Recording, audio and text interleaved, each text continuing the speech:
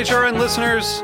As we celebrate our 15th year, we are deepening our commitment to giving voice to the next generation of food systems storytellers, and we need your help. Our internship and fellowship programs help activate new possibilities for underrepresented and underestimated young people through experiential journalism, audio engineering, and production training. Through these unique programs, HRN helps food equity stewards build essential workforce readiness skills that expand their potential and foster economic mobility. Please consider supporting these critical programs.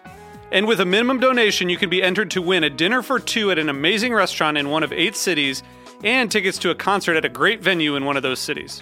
We have incredible partners across the country who have donated, as they also share our passion for helping to educate the next generation of food systems storytellers.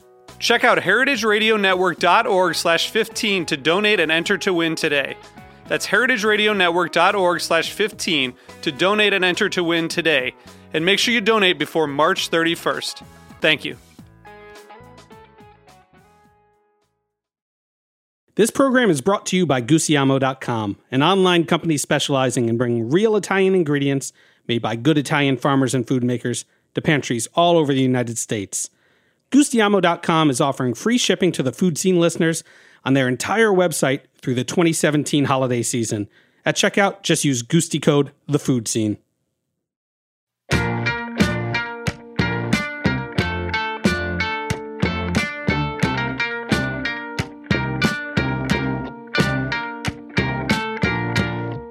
My name is Hannah Forden. I'm the membership coordinator at Heritage Radio Network, but even before I joined the team, I loved listening to HRN during my subway commute. It made the time go quickly and left me feeling inspired for the day ahead. HRN listeners tune in from all over the world, but there are a few traits that we all have in common, no matter where we listen from. A curious palate, the fierceness to make a difference, and a hunger for lifelong learning about the culinary world.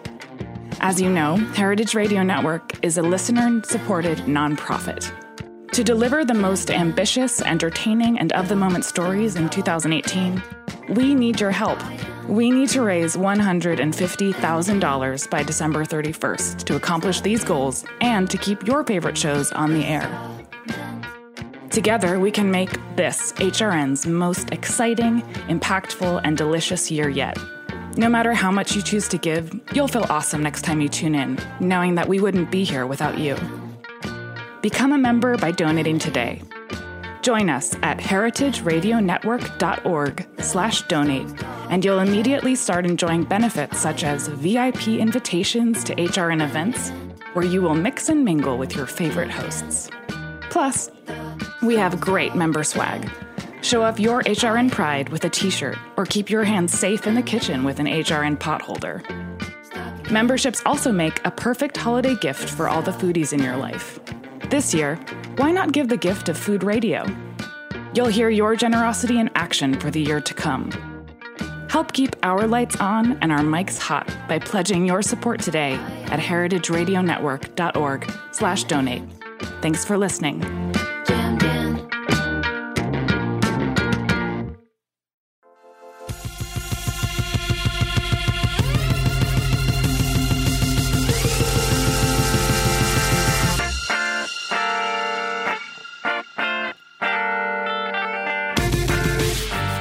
Hey, and welcome to the Food Scene on heritageradionetwork.org. I'm your host, Michael Harlan Turkel, and I actually regret not having a dance sequence at the beginning of this show because we have Sri Rao here today, who is the first American to actually be a writer, American-born of Indian descent, to be a writer in Bollywood. And Bollywood is a fascinating genre of film. If you've not seen it, I got lucky enough to have a teacher when I was in college, Mira Nair. Wow.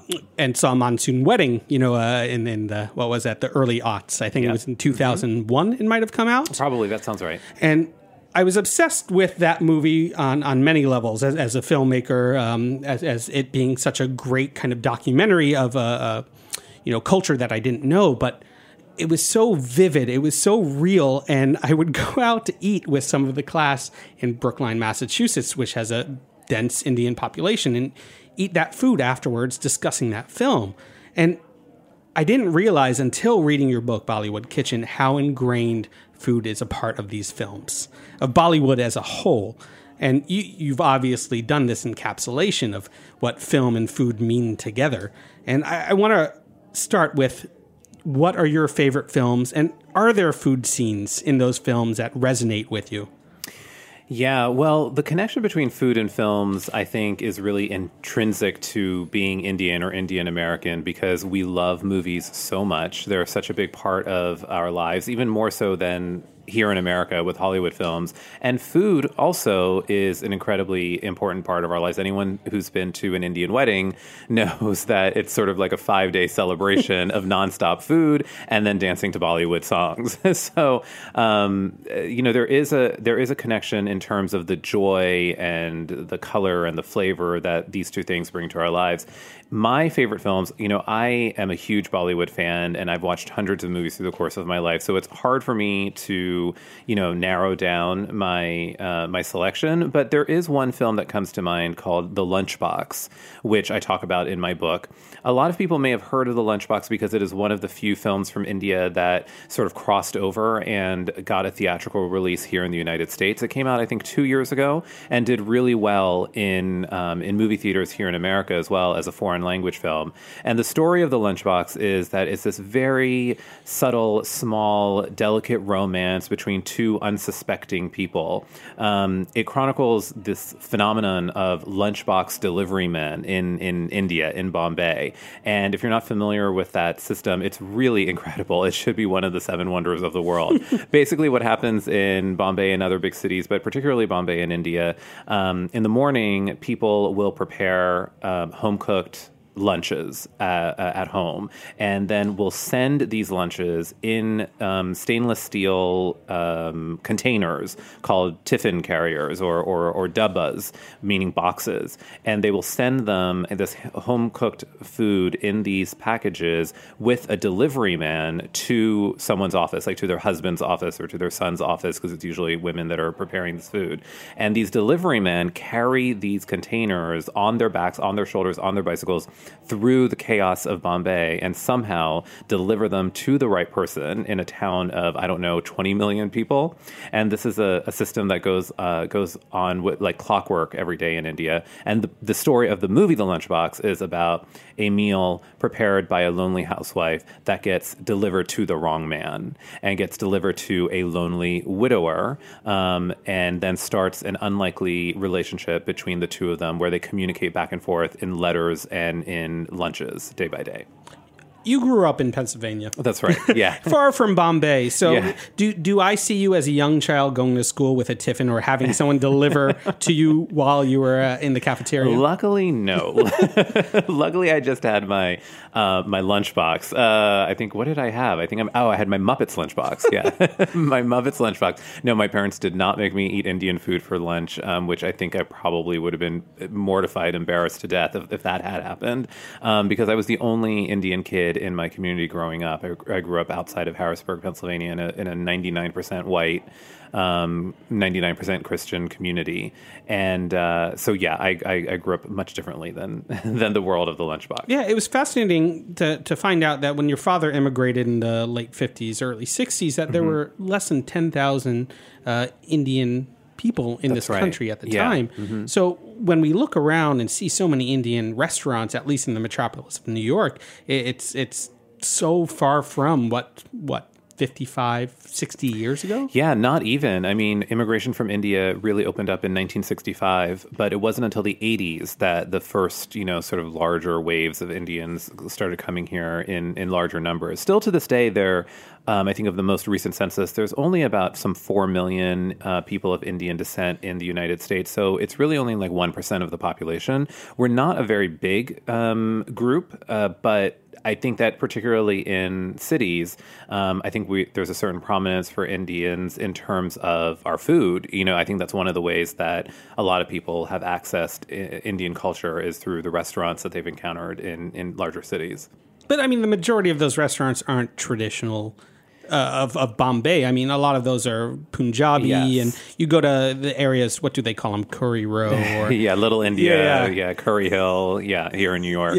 What do you think of those restaurants? What are they serving there that aren't typical of your life? So people often ask me what's my favorite Indian restaurant, and I have to tell them, unfortunately, time and time again, that I rarely eat in Indian restaurants because the type of food that they serve there is not the type of food that we eat at home.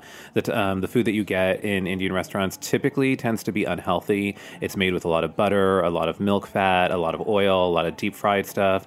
It's also only usually indicative of one or two regions of India. As you mentioned, Punjab is an area in northern India where a lot of the restaurant owners have come from. Many of the restaurant owners are also Bangladeshi. So the food that I grew up eating was actually very different. The food that I grew up eating was very healthy, very simple, but equally delicious, and made using ingredients that my mom and all of her friends could find easily here in America in the 60s and 70s and 80s when there were very few, if any, Indian grocery stores around.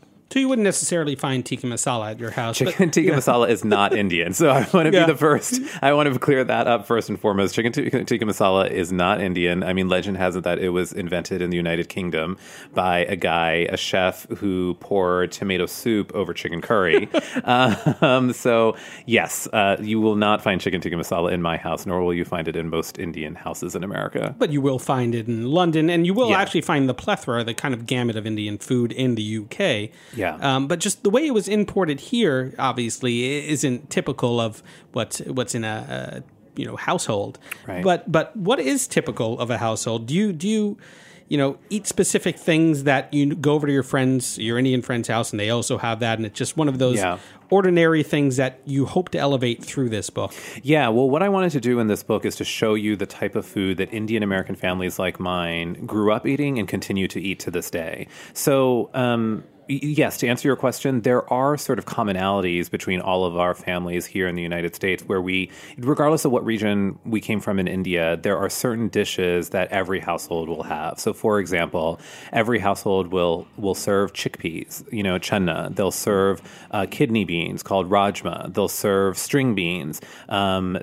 Because those ingredients are all readily accessible here in America. They will also always serve some type of dal, which is a lentil dish.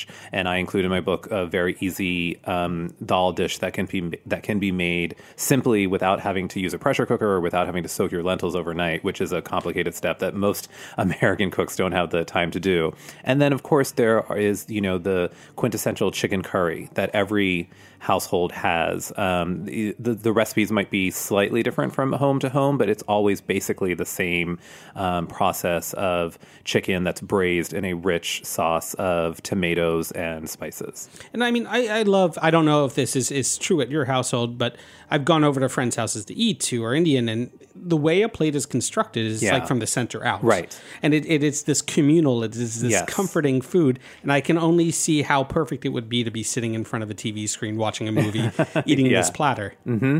Yeah, and that was also one of the things I wanted to accomplish with this book, is to help people understand how to construct an Indian meal. So all of the recipes in my book are grouped by meals, by a menu of an entree, a couple of side dishes, an accompaniment, possibly a dessert, and organized in the way that we would eat it. So yes, as you mentioned, in our houses, you'll take a plate, and in the center of the plate will be either rice or bread, and then around the perimeter of the plate will be your vegetables, your meats, your chutneys, your yogurt, your dal, whatever, and the selection of those dishes is something that comes innate, I think, to most Indians, but it's really deliberate. They are chosen to complement each other in terms of tastes and textures. Well, obviously we're going to talk about movies eventually, but, we're going to take a quick break, but I want to mention that it's crazy to think Bollywood as a whole sells twice the amount of tickets than Hollywood. Obviously we're on this island of North America, of the United States, but Bollywood is a huge, huge industry. How big an industry is it? It's the largest film industry in the world. They produce something around 1,500 to 2,000 movies a year. And as you mentioned, they sell twice as many tickets worldwide as Hollywood does. And that's not just in India. Bollywood is really popular in other parts of the world, like the United Kingdom, the Middle East, Singapore, and Hong Kong, and increasingly so here in America. Excellent. Well, we're going to take a quick break and come back and look again. You've been listening to The Food Scene on heritageradionetwork.org. This episode is brought to you by Gustiamo.com, an online retailer specializing in bringing real Italian ingredients made by good Italian farmers and food makers to pantries all over the United States. Gustiamo.com is an independent company that imports everything themselves, from Sicilian ancient grain flour to balsamic saba, everyday vinegar, and sells directly to consumers at Gustiamo.com. Gustiamo.com is soluzione perfecta for all of your holiday shopping. Their beautiful gift boxes come in all price ranges and are all filled with real Italian ingredients that will delight curious and adventurous chefs and non-chefs alike. I'm Michael Harlan Turkel, a regular customer, and just ordered the O Sole Mio gift box because you can never have too much anchovy colatura. You can purchase the full range of gift boxes by going to Gustiamo.com and clicking on the blue gift icon. Have a big gift list this year? Send your list to Gustiamo.com and they will do the rest, making sure your gifts will arrive around the date you choose. Give anyone on your list a delicious holiday with Italian ingredients and products made with outstanding craftsmanship and sourced with care. Gustiamo.com is offering free shipping to the Food Scene listeners on their entire website through the 2017 holiday season. That's Gustiamo.com. At checkout, just use Gusti code, The Food Scene. Welcome back to The Food Scene on heritageradionetwork.org. I'm your host, Michael Harlan Turkel, here today with Sri Rao of Bollywood Kitchen, this amazing cookbook that combines both Indian cuisine and Indian cinema. And let's talk about Look Again and Again, the film that you wrote and produced. Not only what it's about, but why the recipes in this book are in conjunction with that movie. So I wrote a movie that came out last year called Bar Bar Dekho, which translates into Look Again and Again. And it was a really interesting experience for me because I grew up watching Bollywood movies and had always had this dream of maybe making one myself someday. I eventually ended up having a career here in America as a Hollywood screenwriter, and at some point decided to turn my attention to Bollywood and see if I could make a mark there. The process of getting my script purchased by a couple of major studios in India and then them having them make the movie was a really arduous, interesting experience that I could probably write a whole movie about also. But in the end, I was really happy with the sort of a dream that was fulfilled, and we had a song in the movie called Kala Chashma, which will always be my claim to fame because it became the number one song of the year and has like over 300 million views on YouTube. And so I'm very proud and kind of amazed that I wrote this script sitting in my apartment in Manhattan, and then somehow it turned into this movie that went around the world, and now this song that every Indian person in the world knows came from that. I mean, let's talk about the music because is it true that all Indian films are actually musicals, yes, or are Bollywood films? Yes, all Indian films, 98% of Indian films are musicals, but that doesn't mean that they're musicals in the sense of how we think of musicals, because they actually cut across genres. There are Bollywood films that are comedies and dramas and period epic films and horror films and children's films and all of these different genres, but they all have songs in them. Yeah. So that's actually the great part about it, because it makes the movies, it's just a lot more fun when there are songs and dances in them. Well, I mean, I recently watched Amir Khan's Dangal, which is about a father teaching his two daughters to become wrestlers, and it's based off a true story, too. That's right. So then the music gets incorporated, because I'm assuming it's not like Lars von Trier Dogma 95, where the music's actually happening in real life while they're wrestling. But what's so amazing about that film, too, is that they're not all fantasy. And I also think that's a pre-concept of seeing, aspects of Bollywood kind of leak into Hollywood films, that, it's always this fantastical thing. It is based on real life. A lot of these things are of love, of marriage, of celebration, of death. You know, it is not sci-fi. Absolutely. And, you know, what I've done in my book is to select the best contemporary films of the last 20 years that I think American audiences will appreciate and enjoy. So I've made sure to pick films that cut across genres so that there's something for everyone. There's a film, for example, called Gangs of Wasseypur, which is a Quentin Tarantino-esque crime saga that is actually 9 hours long, but it's been split up in Netflix as into 1 hour episodes that you can sort of watch the way that you would a TV show. But it's a crime saga, you know, with violence and guns and politics and backstabbing and all that sort of thing, and also happens to have music in it. So there's something for everyone in Bollywood. As you mentioned, some of the films are incredibly realistic because they're based on true stories, as Dangal is, and that's a great movie also. And all of these films, the ones in my book at least, are available to watch online on Netflix or Amazon, Sling TV, places like that. You know, and let's talk about the introduction of Indian cuisine in this book too, because you start off, every movie has to have popcorn, and Yeah. you know, there's masala, there's that spice kit that everybody has in their house, all Indian families, Yeah. and I mean everyone should have because it is so vibrant and flavorful. But from there, you move to a movie called Langan, which is about British colonial sports drama, and there is cricket, and there is so much more. But why do you choose masala-crusted salmon in that? Why do these specific recipes reflect that movie? Yeah. So Lagan is one of only 3 films from Bollywood ever to be nominated for an Academy Award. So that is one of the reasons that it's in the beginning of my book. It's a cricket drama, as you mentioned, but also a story of colonialism and a small village in India that sort of rises up against their British oppressors. And I chose to pair with it a meal that also talks about the influence in terms of food between India and the United Kingdom. So there is a dish in England called kedgeree, and that is a dish that came from India but then was then adapted. So kedgeree, as I understand it, in Great Britain, is a dish made with rice and flaked fish, and they put eggs in it and other spices and stuff. It's a very popular breakfast food, as I understand. Mrs. Patmore served it on Downton Abbey. It was very trendy at a certain time because its roots draw back to India to a dish called khichdi, which is one of the recipes in this meal that I have in my book.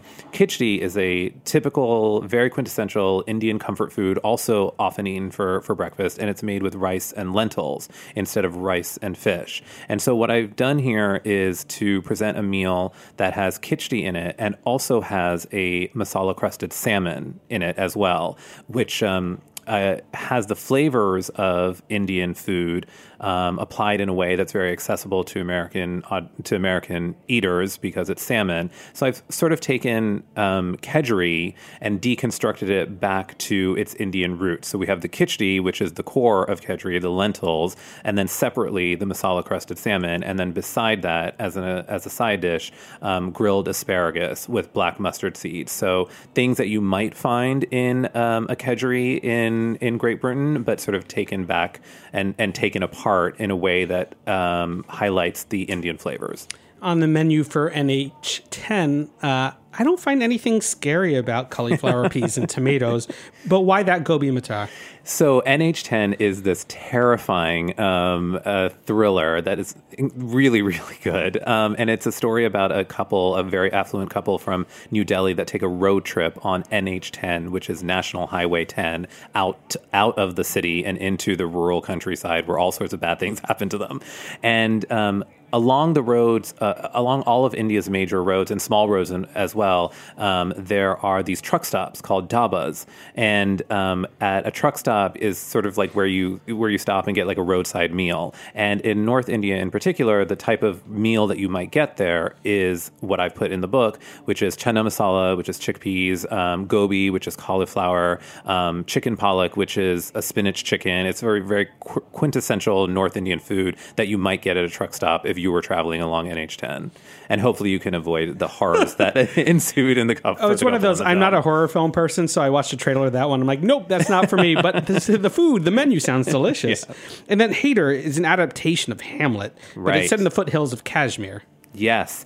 Hi There is a great dramatic film from a well-known, renowned director named Vishal Bhardwaj. It's his Indian adaptation of Hamlet. He also did an adaptation of Macbeth and Othello in Bollywood, and set in the foothills of Kashmir in this beautiful, picturesque snow-capped mountainside. And I decided to do a take on shepherd's pie. So taking the British, Shakespeare roots of shepherd's pie, but then turning it into what I call playfully a Himalayan shepherd's pie, where it is, instead of ground beef and potatoes, it's layers of ground beef and rice and lentils, all flavored with Indian spices and then baked in the oven like a casserole. And it's really fantastic and something that's great to enjoy with a large group of people on a chilly winter night in the Himalayas. Yeah, in the Himalayas. When we find ourselves there, definitely make that dish. But, this book and these movies are for the whole family as well. And there is this amazing movie, which I've actually seen a good portion of, which is kind of the Little Rascals of India. Uh-huh. It's called, Chiller Party. Chiller Party. Yeah. And it's hilarious. And all those children are just such interesting and succinct characters in there. And then I love that you make fish sticks for them. Yeah, because I wanted to show that, kids can watch Bollywood too. I grew up watching Bollywood. I started when I was like 8 years old when my parents first got a VCR. So this Little Rascals movie is just a lot of fun for kids. As long as they're old enough to read subtitles, they'll really enjoy it. And to show you that you can introduce your kids to different flavors at a young age. I hate hearing parents say, oh, my kids won't eat anything other than mac and cheese, and they would never eat spicy foods. They would never eat Indian food. Well, first of all, any food doesn't need to be spicy. And secondly, you can introduce new flavors in a way that's accessible to them. So I've created a menu that is coconut-crusted salmon sticks, and so who doesn't like fish sticks? So these are baked, so they're healthy, and they're coated with panko, but also there's some coconut in there, and there's some spices in there that are mild for sure for a child's palate, but really just start to get them acclimated to the idea of eating different types of flavors. Well, if you're not a Bollywood fan yet, you will be after reading Bollywood Kitchen. This is truly a movie and dinner. Thank you so much, Shri, and you can find more about Shri's work at New York Shri. That's SRI.com. You've been listening to The Food Scene on heritageradionetwork.org. I'm your host, Michael Harlan Turkel. Hoping to have you back here next Tuesday at 3. A big thank you to Gustiamo, and just remember, use Gustiamo code The Food Scene for a discount on all your 2017 holiday shopping. Music by Cookies and David Tadashore Engineering. Cheers.